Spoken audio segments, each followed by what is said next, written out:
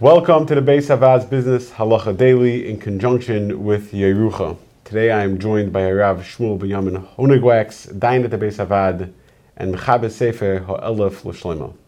So we discussed that there is no. we discussed that there's no taina and bezdin that a person can have to stop somebody from opening up a yeshiva in a residential neighborhood, which means that if a guy buys the lot next door to me and wants to build a massive yeshiva, that's it, I'm cooked. Yeah.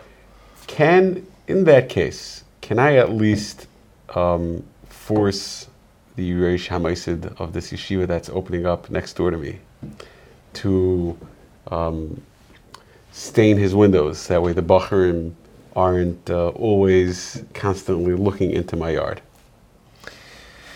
So yeah, that's a shaila we once had a din Torah about over here, where somebody was trying to open up a shul, and they said, "Look, Chacham gave me rishus to do whatever I want. I'm the man. I can do whatever I want."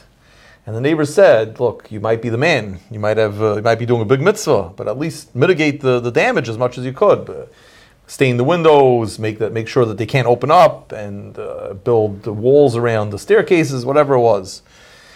So the poskim that I've seen say that even though you can't stop the shul from getting built, but you could force the shul to spend some extra money to make sure that the damage is mitigated and as little as possible. So that's how we paskin the bezdin. I think that's the accepted halacha. If you enjoyed this video and would like to receive more like it, or to sponsor future videos, please click the link below or visit beishavad.org.